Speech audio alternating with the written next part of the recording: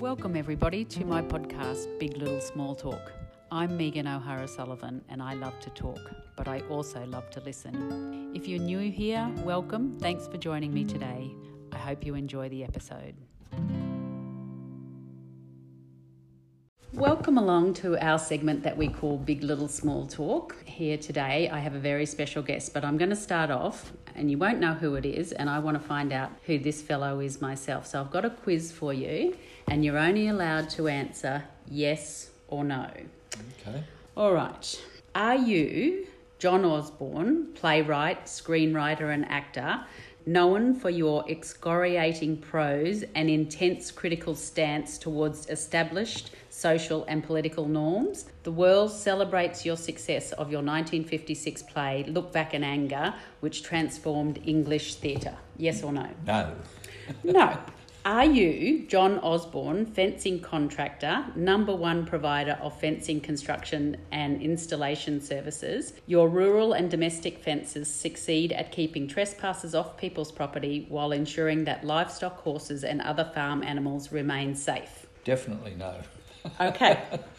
Are you John Osborne, who completed a PhD in exercise physiology at QUT in Brisbane, Australia? Your areas of interest include extreme environmental physiology, inflamed female athletes, fatigue and sports supplementation. No. Am I getting closer? Well, it's the association with sport. Perhaps. And helping sports people, yes. Okay. So I'm figuring you're not John Osborne, Honorary Associate Priest at Sandgate, North Point Anglican Parish. I know that. Well then, John Osborne OAM, who are you? I'm John Osborne that was born in Toowoomba in 1944 and lived here all my life. I have had positions that have taken me, professional positions that have taken me away from Toowoomba, but Toowoomba's very much my home. It is your home.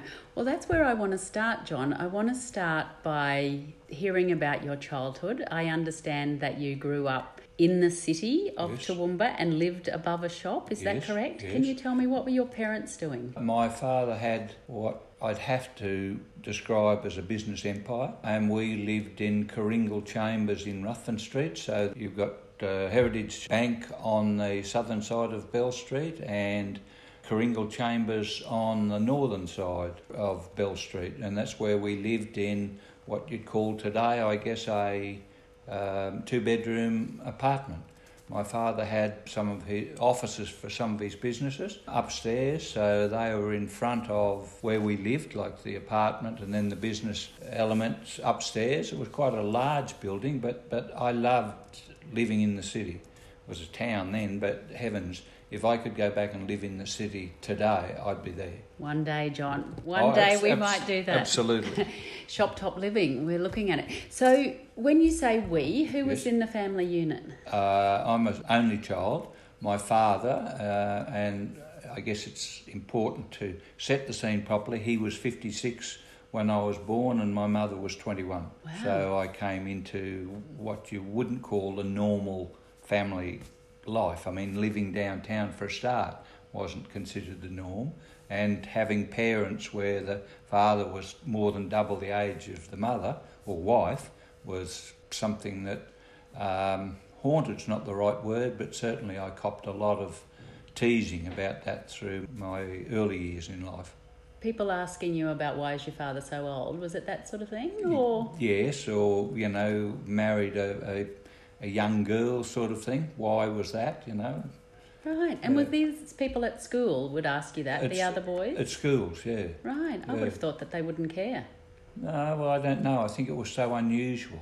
Yes. It was so unusual. Like, neither my mother or father had any involvement in my school life or anything like that. And I think that was largely because they felt some difference to others. I mean, there's no question in my life at all, or mine, that they loved one another dearly. I mean, my father had an appendix burst at the age of 76, and my mother never left his side for 7 years it took him to die. Never left his side. She ordered the groceries in and everything. So, How did they meet each other, John? That's an interesting... Never mind me, just stay on them. My father lived in Clifford Street on the southern side of Margaret Street with his brother Alf, and my mother lived with her parents in Gowrie Street. My father used to see my mother coming out of Milne Street from the north to turn left, east in Margaret Street, and my father would be coming out of Clifford Street at about that same time. And are we walking or are we on bikes? No, walking. Walking. Mother on the northern side of Margaret Street and my father on the southern side of Margaret Street and walk down. And my father used to see my mother go upstairs in the, I think it was the Stock Exchange or Exchange building in Margaret Street. And how they met, interestingly, the fellow that owned that business, which was Downs Finance Company, was a man called Julius Cohen, a Jew. And he was well past retirement age and wanted to sell the business. And he literally pestered my father for, as I, the story's been told to me, for years. And anyway, he encouraged Dad to go and see him one day. And Dad went up to see him and goes in the front door and looks to the right, and here's this beautiful young girl he admired for the past few years. And so that's how they got together. Right. And Dad did buy the business. He did, right. Had your father ever been married or had any other children? Yes, he'd been married before and had 2 sons. Interestingly, neither of them were given his family names, like John Edwards, Edwards, Osborne, and I'm John Edwards Osborne the 7th. So that's something that's always fascinated or intrigued me or raised questions. I don't know. I've never been able to answer that, but right. That's what it is. Okay. And you said that he was quite a wealthy man. How Yes. had he made his money? Had he inherited money himself? No, definitely not. His father was an alcoholic, a really severe alcoholic, if that's the word, and they lost everything. And so my father was left because his mother had died, and so my father was left to care for 4 other brothers and 2 sisters. So he didn't have it easy, but we had a car yard, we had 2 petrol stations, the finance company, which of course he used to finance people into the vehicles that he sold and other businesses like that. And then he became a registered bookmaker, one of the largest in Queensland. Probably disappointed that I never took an interest in racehorses. I just had too much of racehorses and business, but I can look back now and see how many of the trips I went on with him were designed, no other word for it, as business education in the real practical sense. Was he a loving father, or did he seem very aloof and remote and distracted by business? Remote, I don't say aloof, remote, very stern, very stern. And did you ever see anything of the other brothers? Yes. Strange, yes.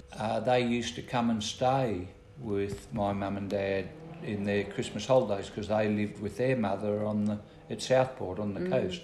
So yes, and it strange as it seems, but I became closer to both of them than they were to one another.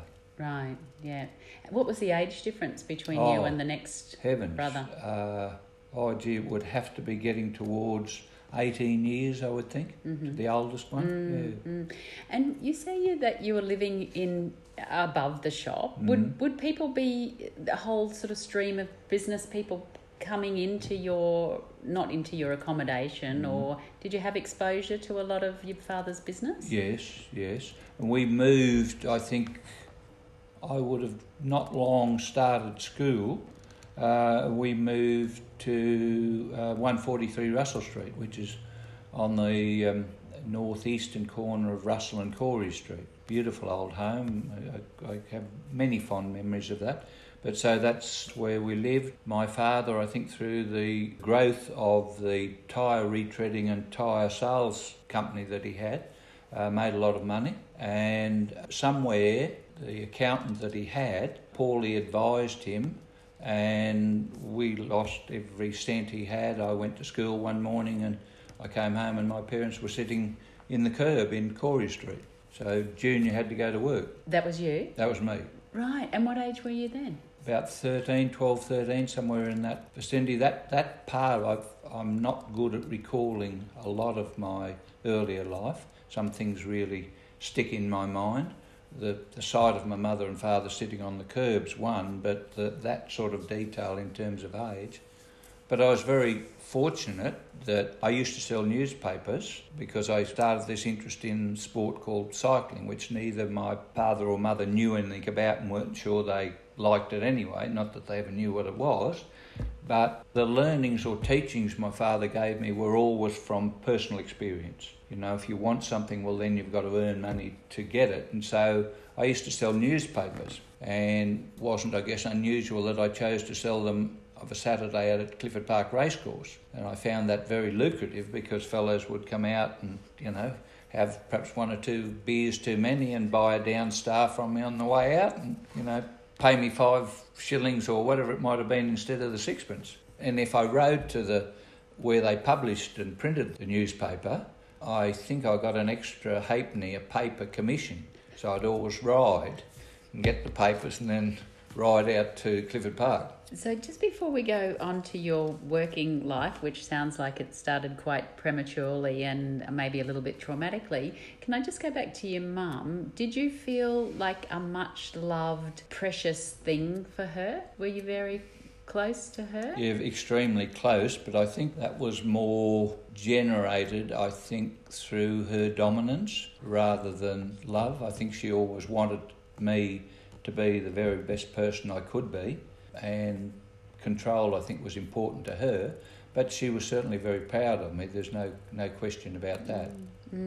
So let's go back to the sitting on the curb. So what happened then? Where did you go to? Could you go to either of their parents? No, because my father, his parents were buried in Orange in New South Wales, and no, I don't think it would have been well accepted if my father would have needed to have gone home. So to be honest, Megan, I just can't. That's a piece I can't put together. I don't know whether I'm hiding something or not, but I've just never been able to put that piece together, how that came about. But interestingly, there was a job came at the Down Star at that very time, and I wrote an application with the guidance of my mother, and she was very good at that, and lo and behold, I got the job. Right. And so you went from delivering papers or selling papers to writing for the paper? No. Stereotyper was you made the replica, albeit back to front, of the pages from which the paper was printed. So you have your big cylinder in your printing press, and you have these stereo plates which are semicircular, and you have 2 of them, both the same, and so one either side of that printing cylinder. And so that's how your paper's printed. But before I was offered the apprenticeship, I had to serve a 3-month probationary period, and that was a pretty hard introduction to working life, because if you've ever seen a printing press where you've got the papers flapping out at a great speed and you've got to pick them up in sets of 10 and take them, like 10 sets of 10, take them down to the wrapping room, put them down, then just keep running backwards and forwards like that all day while the paper was being printed. So that was my introduction. I did that. Do you sort of remember, like, just that moment where you think, I'm not going back to school, or it was quite accepted that kids left school due to whatever circumstance? And it may well have been an escape for me, Megan, because I really didn't like school all that much. I didn't like the confinement. It wasn't the discipline. I didn't ever have a problem with that, but it was the confinement. And I think that became clear to me later in my life because I seemed to have a creative mind, and being a school child, there wasn't an opportunity for creativity. You generally had that whacked out of you, didn't you, if you were off daydreaming somewhere looking out the window? Absolutely. Well, listeners, I'll just remind you that we're speaking to John Osborne OAM today in our Big Little Small Talk segment, and we've got up to the stage where he's got his first job. He's had to leave school quite suddenly because his father's sort of boom and bust type business has lost everything and John's got to go to work. And we've just heard about him going to work for the Western Publishers. The Western Publishers. So was that the only newspaper in Toowoomba at the time? No, the Chronicle and the Down Star was established by a group of investors that had some background in newspaper publishing, but they engaged the very best journalists, photographers, you name it. It was a formidable newspaper and one that the Chronicle quickly became alarmed by, and it was commonly talked about, the need to force the Down Star out of business, which happened not all that long after I became an apprentice. Okay, so you became an apprentice and then the newspaper folded? Yes. And what did you do then? Well, the newspaper still kept going. Interestingly, it was Mr. Rowe, the late Mr. Treg Rowe, that purchased Western Publishers lock, stock and barrel, and he kept it going. And he, in a sense, was, well, not my first boss, but you may as well say my first boss because the other one was short-lived. But he was a wonderful man to work for, knew very little, I guess, about printing of a newspaper, and we used to smile over Friday night because Friday we used to print the Down Star, then the Star Pictorial, which was for Saturday, and so starting time would be at 8 o'clock as normal on a Friday morning, and you'd be lucky if you got home by midnight or sometimes after. And Mr. Rowe used to come in with his 3 children in their dressing gowns and ready for bed to show them through this newspaper. And I really admired the man and admired the man right up, still do, although he's passed. But yeah, he was a wonderful, wonderful man. Right. And so what happened with you, John, then? Did you sort of move through the ranks or...? Yes, I became initially foreman and then foreman in charge of the stereo department. My original person I was signed on to, Alan Hilston, then he had moved across to be like the foreman in charge of both stereo and the actual printing side of the business. So, and he was a very tough man, tough life he'd had, and so I think it was a good grounding for me. Mm-hmm. And how long did you stay there? What was the sequence from there? Did you ever have a sort of desire to go and become a journalist, or No. The funny part was, whilst I was there, I participated in a schoolboys cycling initiative that was Australia-wide at the time, and Queensland was divided into various divisions, and so I competed in the Darling Downs division and won that, and went on then to compete in the Queensland Schoolboy Championships on what was the old Strathpine Aerodrome, and I got my backside well and truly whopped, and was a rude awakening to where I was in the world of cycling, because I did very well here in our club racing, but really saw the enormous gap, and I think that was one of the things that drove me to become a cycling coach, because I didn't want young girls and lads coming into the sport without having somebody there to guide them and teach them and coach them about what was needed to become a good cyclist. So you mentioned earlier about your parents not being terribly interested in cycling. How did you get into it? Just exactly like I said. I mean, everyone had a pushy, I suppose, but how do you go from that to racing? Well, you go to the club racing, which used to be at that time up on the showgrounds, because Griffith Park was a dirt track, was donated to the city by the Griffith family, and there was one clause in that deed that said there must always be a cycling track there. It doesn't say what condition, but must be. And so right through the lifetime, there's always been a cycling track there. And at one stage in my early years as president of the club, it was the best regional velodrome in Australia. And it was built according to the world governing body UCI plans. And then we were the first regional club in Australia to have a floodlit velodrome. I was very fortunate that you wouldn't be allowed to call this committee this in the current day, but it was a ladies' auxiliary. And what they raised the money, did they? They just, incredible.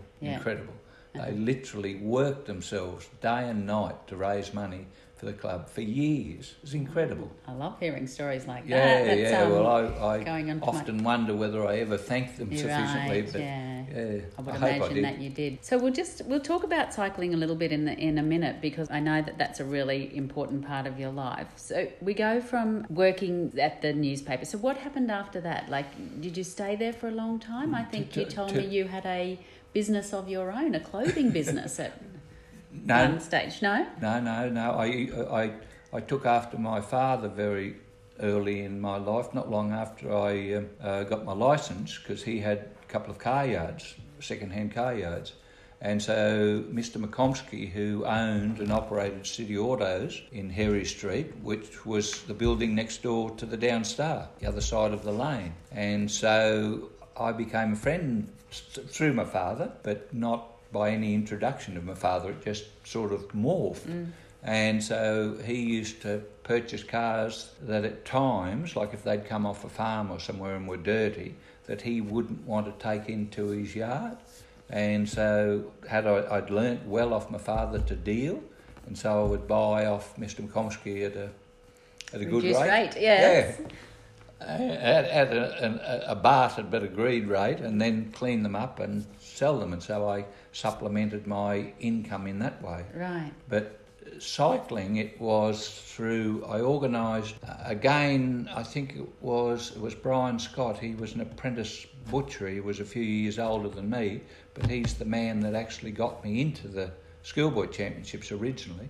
And he took me away, because he was racing, to a 2-day race meeting up in Karoi on a beautiful little ant bed track, lovely track, and I'd never seen cycling like I saw it there, 2 days of it, top riders, etc. And so I'd always had this ambition to duplicate that event in Toowoomba, and so I got to do that. I think either 1971 or 72 was the first year of that. So you became really involved in the club, and Yes. you became the president or Yes. whatever, and then the ladies organised all of this money, Yes. and then you put on this event. Is that the sequence? I think we'd had the October carnivals for a few years before we were floodlit, but I've probably jumped around there a bit because I was recognised as a good event organiser, promoter, by people like Mrs. Clewley, Jean Clewley of Clewley's Motel, Bill Mitchell, Queensland Government Tourist Bureau, people like that, Reg O'Shea and others that were involved in some aspect of the tourist industry, and saw me as the right sort of person, I guess they wanted, being younger, to come in as a member of the Toowoomba Chamber of Tourism. So I did that, and that was my insight to tourism. And so the council and the Chamber of Tourism and Moteliers combined resources to garner enough money to employ the first ever full-time tourism promotion officer in the city.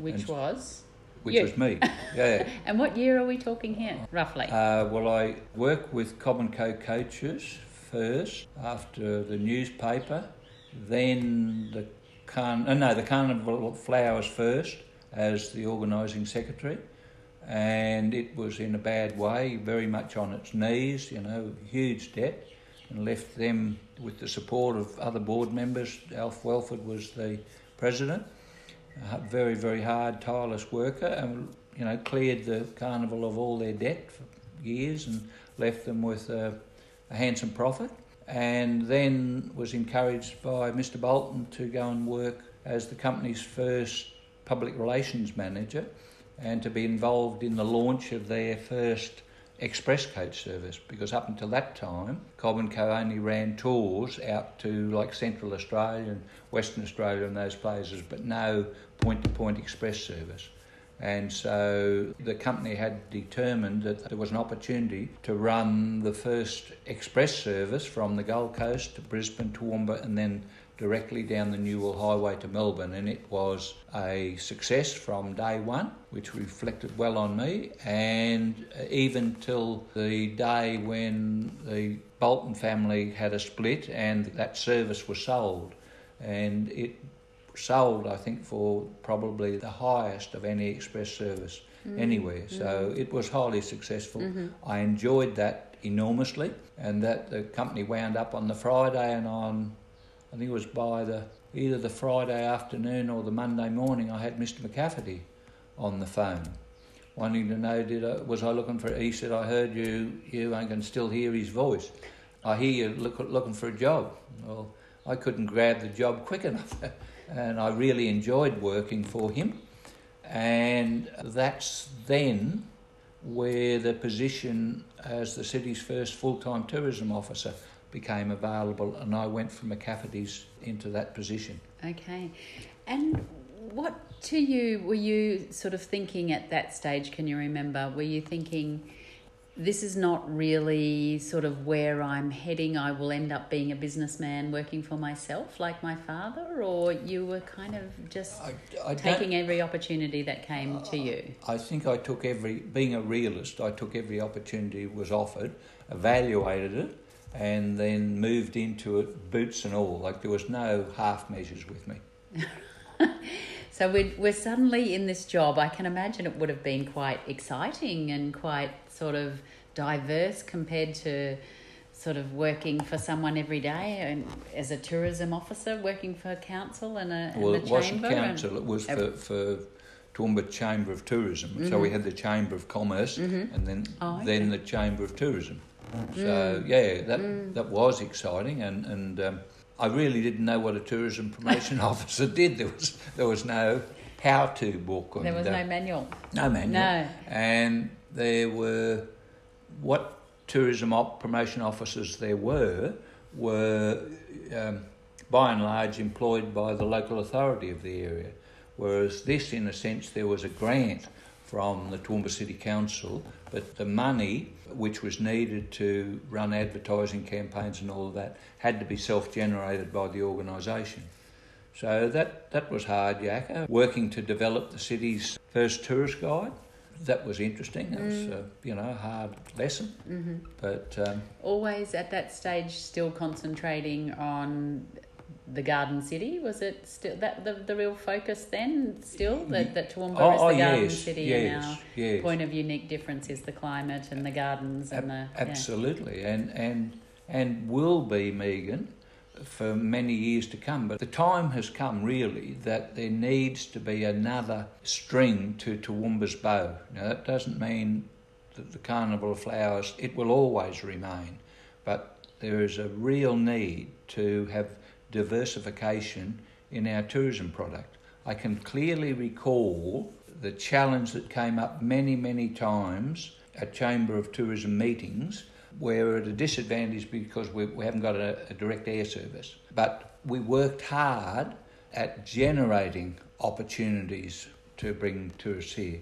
I can remember one of the first things I did was, because we formed the Darling Downs Moteliers Association, the Restaurant and Caterers Association, the Queensland Hoteliers Association was already in existence, but once we got the moteliers and the restaurant and caterers together, that created greater activity and stimulus within the regional group of hoteliers. So you had those 3 elements or 4 elements of tourism come together, and that was one of our strengths ahead of many other areas.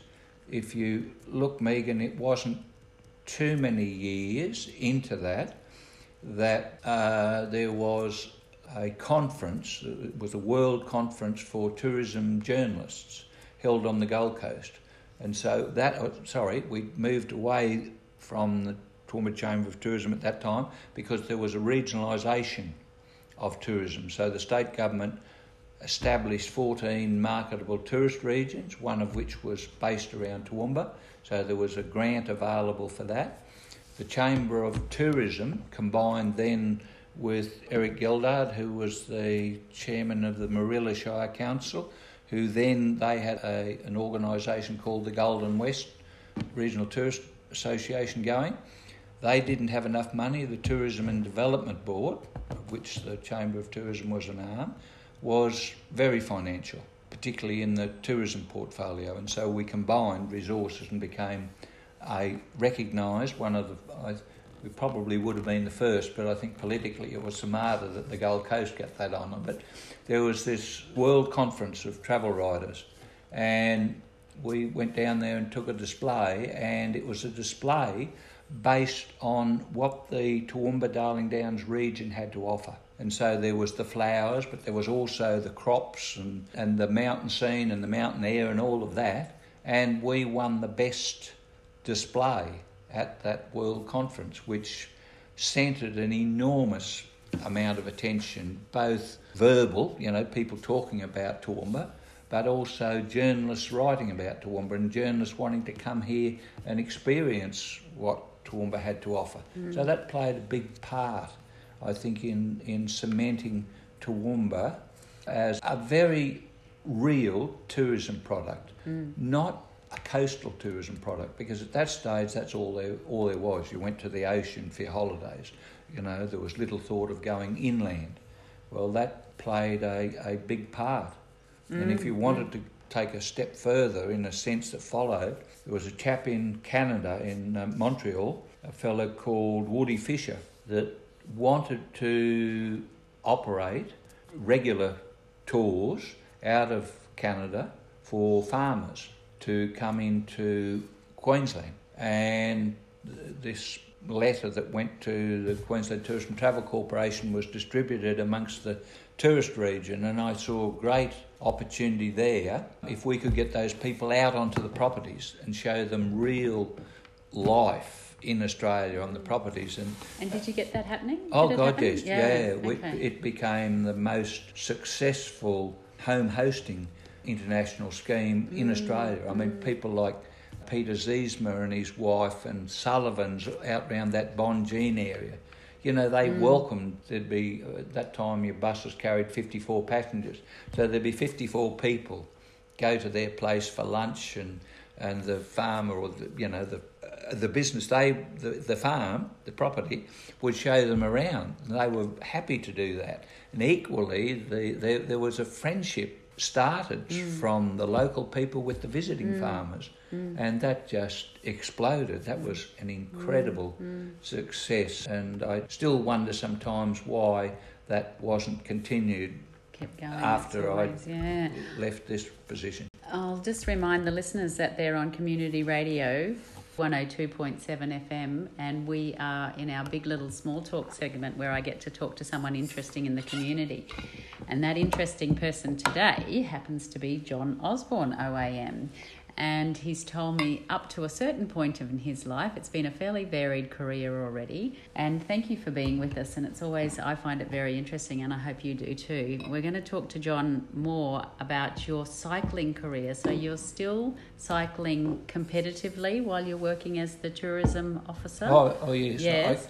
I competed in open company. I never went to masters in open company till I was 41. I was given the opportunity to become the Queensland coach for both road and track, and that naturally was a voluntary role. I didn't ever expect to be paid for anything I did for cycling, and being club coach here, we developed a number of young riders that went both male and female to become Queensland champions. And so then I guess from that, it gave me the entree with a young rider, Bruce Mackey, who went on to be a record holder in most divisions, like from 500 metres to 40 kilometres sort of thing. And he gained selection in the Queensland team, and it was to the national championships in Perth. And I wanted to go and see what the national level of competition was, and that was a real shock to me. In what way? Well, we had our best senior riders, over 18, that were in the interstate carnival that was held the night before, or 2 nights before the start of the championships, and involved every team from every state. And we had some of our riders graded as C graders. They were our best riders, graded as C graders in the senior level, and they couldn't finish the 5-mile event with the rest of the field. Well, that just absolutely opened my eyes. I thought, hell, we're miles beyond here, behind the pack. So that really inspired me then to look at this coaching seriously. And so what did you do then? Did you talk to other people, or, you know, what did you do to become a better coach? There was not a lot around that you could learn from, certainly to any great level. There were good club coaches, and I was a good listener. I always listened to what people had to say, you know, people that had some successes as a coach, and then either modified or built on what their practices were in coaching the lads here. But I was very fortunate that my years as club president, I had very good support, you know, the ladies auxiliary and the mums and dads, and so we just went on to bigger and better things. So was it, you know, did the technology of lighter bikes and all of that sort of, we talked briefly before about that other John Osborne with the exercise physiology, but was it all about learning how to go to the gym and get stronger, and or technique in terms of, you know, shadowing? And you can see, well, I don't know a lot about cycling. It's okay. The lighter bikes, certainly I remember when I first started road racing as a juvenile, so I think 16 mile or something was our limit, but we had 3-speed gears, so you had 3 sprockets on the back and you changed by a lever similar to today up the front. But you were very lucky if you were able to ride the 16 kilometres without having to stop and adjust your gears. So they were just so simple. They were manufactured by a company called Simplex, but ironically. Yeah, ironically, yeah. But no, the high technical aspects and the improvement, the enormous improvement came much later. But I read this article by one of Australia's greatest cyclists, a fellow called Jack Fitzgerald from Melbourne, and he talked about the ability of riders who are only as good or as fast as they could pedal. And so from that I took the real essence of being a good bike rider was to learn to pedal properly and pedal fast. Is there anything other than pedalling with cycling? Well, it's interesting. Seems a funny sort of thing to say. Well, if you get people that have studied the sport, and even today sometimes I can go to a race meeting at the Anna Meares Velodrome or something, and I'll see a rider there, what we refer to as pedalling in squares. So they come to a point where the one pedals up the top and one down the bottom, so there's a hesitation. Whereas if you can pedal fast and smoothly, there is no hesitation. So interesting. And it was always the belief when I first started that you had to ride higher gears, bigger gears, harder to push, in order to become a better bike rider. But the funny part was I was never strong enough, so by accident almost, I'd taught myself to pedal because I had to ride a smaller gear. So my one revolution of my pedals might only take me forward 76 inches, whereas stronger men, they might go forward 90 inches or something. So I had to pedal a lot faster just to keep up with them. So interesting. So that was my first... John, I want to talk to you about the Tour of Toowoomba. Tell me Yes. about the event that was and your involvement. You were obviously the convener, the organiser, the president. It was my baby.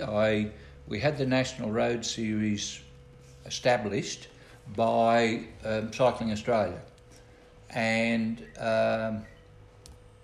this was in the 90s, and the only state in Australia where there was not a National Road Series event was Queensland, and I was determined that Queensland wasn't going to be left out, and I was determined that we would have a National Road Series event in Toowoomba. And so I approached different high-profile businesses, because the amount of money required for police and traffic management plans and you name it was considerable. I think the first year it was $100 and something odd thousand, and there's no opportunity for you to get any money from the crowd or anything like that. And so I sent a letter to Gary Gardner, who was the managing director of FK Gardner at the time, and I got this phone call from him this night. And I was in the car, and there was no speakerphone in the car, so I'm trying to... And it was a very poor connection. But anyway, the long and the short was, but for Gary Gardner and his support for the first 6 or 8 years, there would never have been a Tour of Toowoomba. But if you look at the number of riders that performed well during the years of the Tour of Toowoomba, they're the best example, best product best example of the quality of the Tour of Toowoomba. There, at one stage, not long after the Tour of Toowoomba had finished, I think there were 14 riders that were picked up as a result of their performance in the Tours of Toowoomba. So that in itself, but you know, again, I'm a very hard person to work for, I understand that, but I'm harder on myself. Our standards are very, very high. And we ran that for 6 or however many years it was, and we never once had anyone go off course. The events and the time and the planning and all of that was meticulous.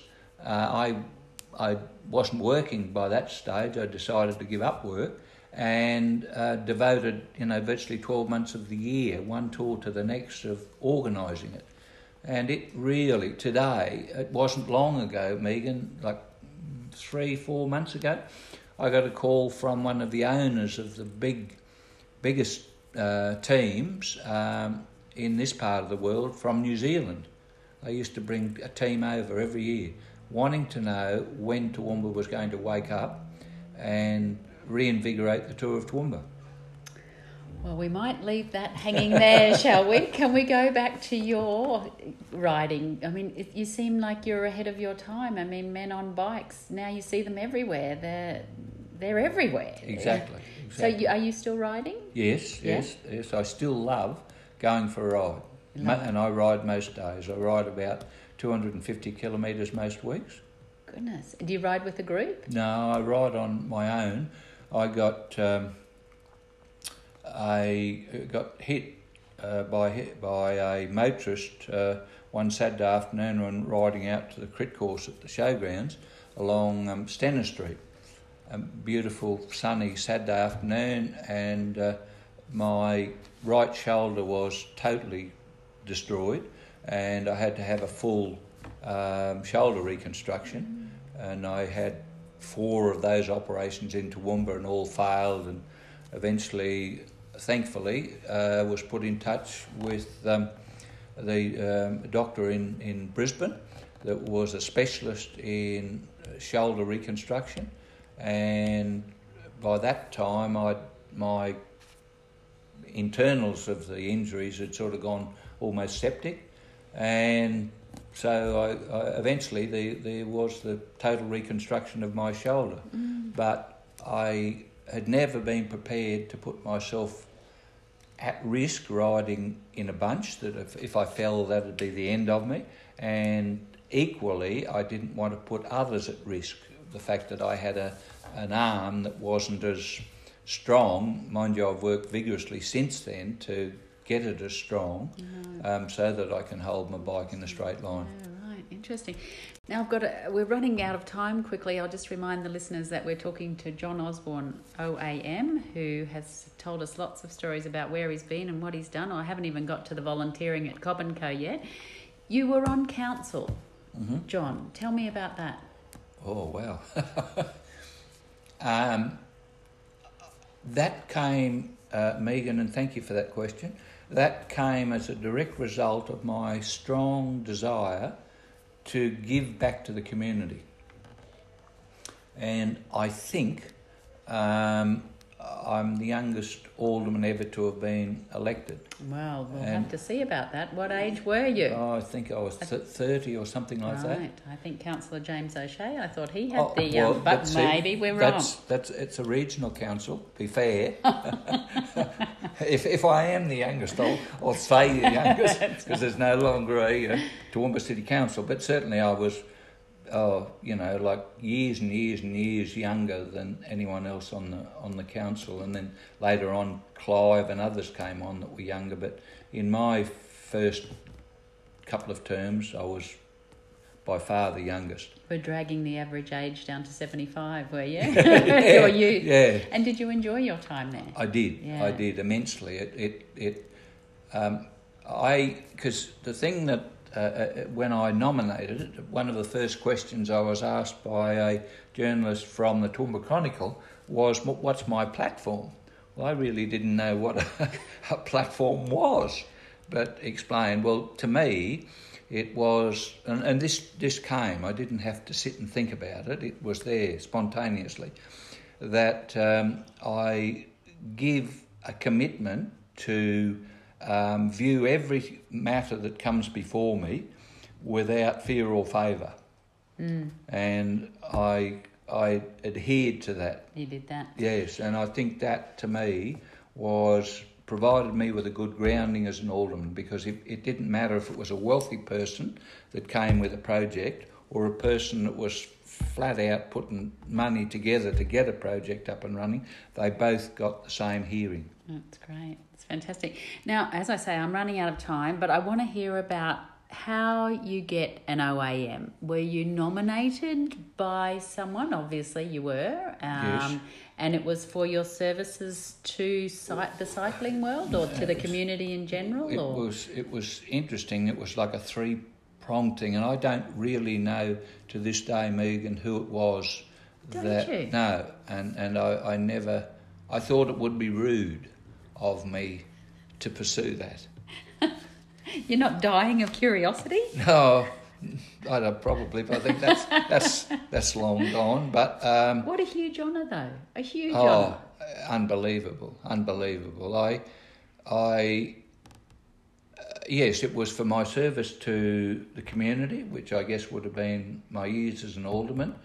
My service to the sport of cycling, and my service to the Olympics and Commonwealth Games, because I was the fundraising, again a voluntary position, chairman of both Olympic Games fundraising and the Commonwealth Games fundraising in Queensland for many years.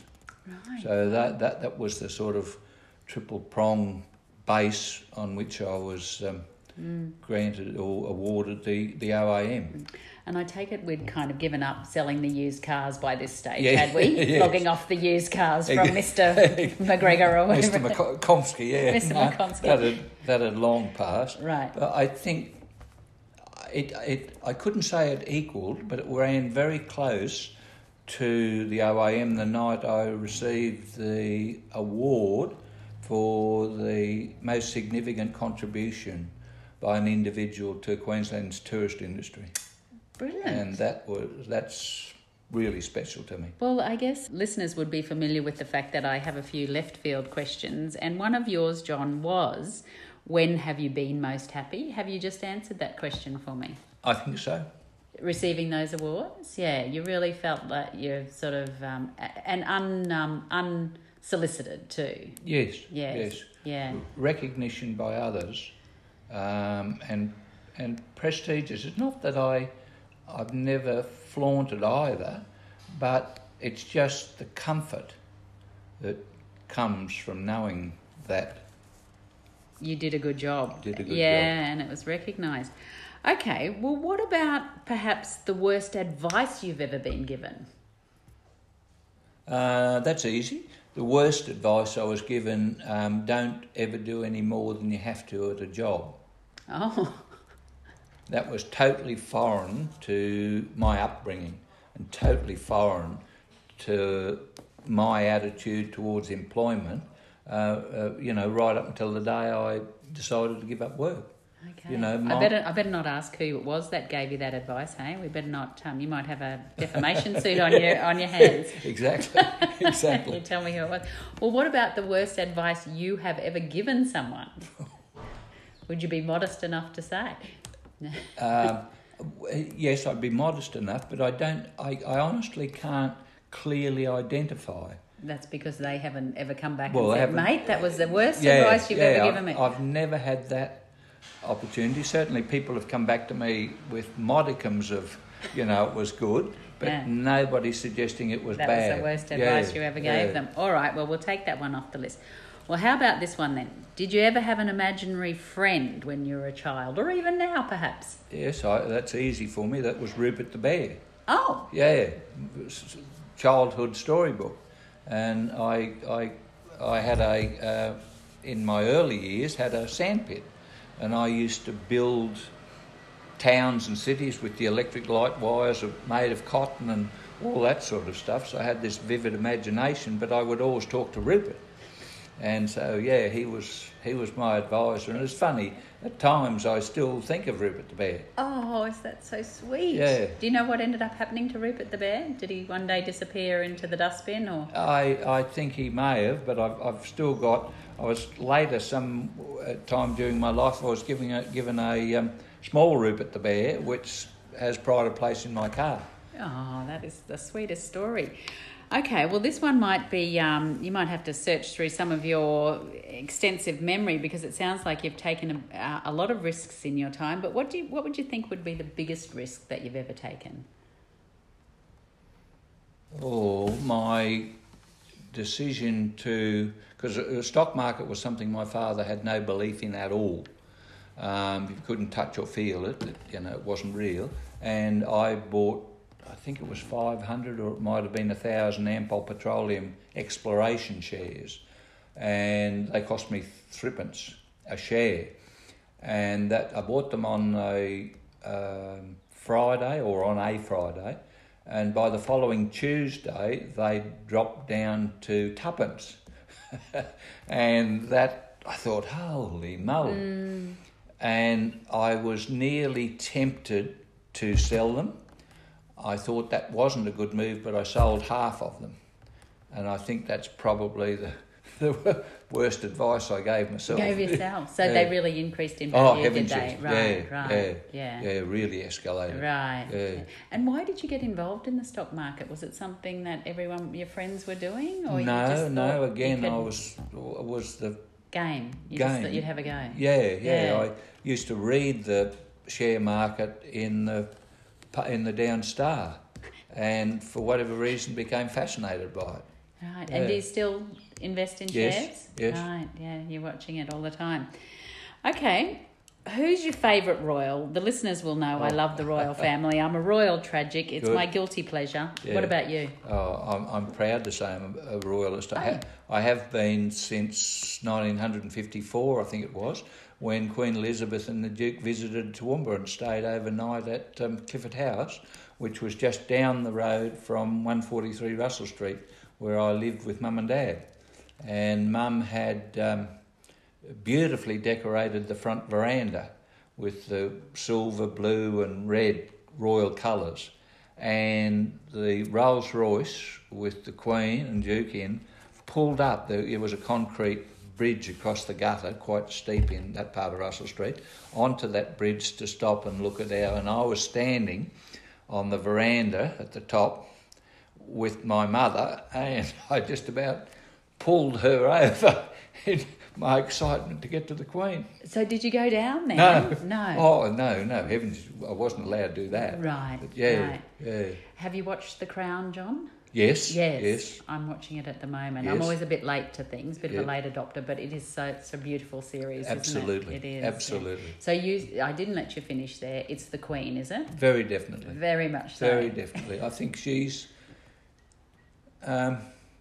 she's been the longest serving world leader, and I think she's done an extraordinary job. Through lots of difficult times, lots of periods of change. Absolutely. Incredible periods of change. To think during the war, she worked as a mechanic, getting her hands dirty, grease, all of that sort of thing. She's always been there for and with her people. Yes, incredible, hasn't it? And then to sort of morph into all the social media of the younger ones and all of that. Absolutely. Yeah. Oh, well, I probably wouldn't admit it to too many people, but you and I sort of being royal lovers together, that's okay then, you think? Absolutely. Right? Absolutely. Okay, so my very last question for you that was the last. No, that wasn't. One more to go. What's a song that you know all the words to? There's not a song I know all the words to. What about God Save the Queen? Yeah, well, God Save the Queen, I know that one. Sorry, very definitely. Didn't quite treat that as a song. Well, let me put it in another way. If someone said, come on, we're going to get up and do a karaoke tonight, what song would you say? Well, put this one on for me. Yeah, Johnny O'Keefe, She's My Baby. Oh, perfect. I grew up with Johnny O'Keefe. Johnny O'Keefe, She's My Baby. She's my baby. All right. Well, Paddy Menz might play that song for us now. And John, thank you so much for being so generous with your time this afternoon and taking us through your incredible life growing up very, very, very locally here in Toowoomba. Wonderful. And I think you will have stirred a lot of memories in people listening to all of the names and the businesses that you've talked about here. So it's just been a wonderful trip down memory lane. Thank you. Thank you. Been a marvellous experience for me, a unique one.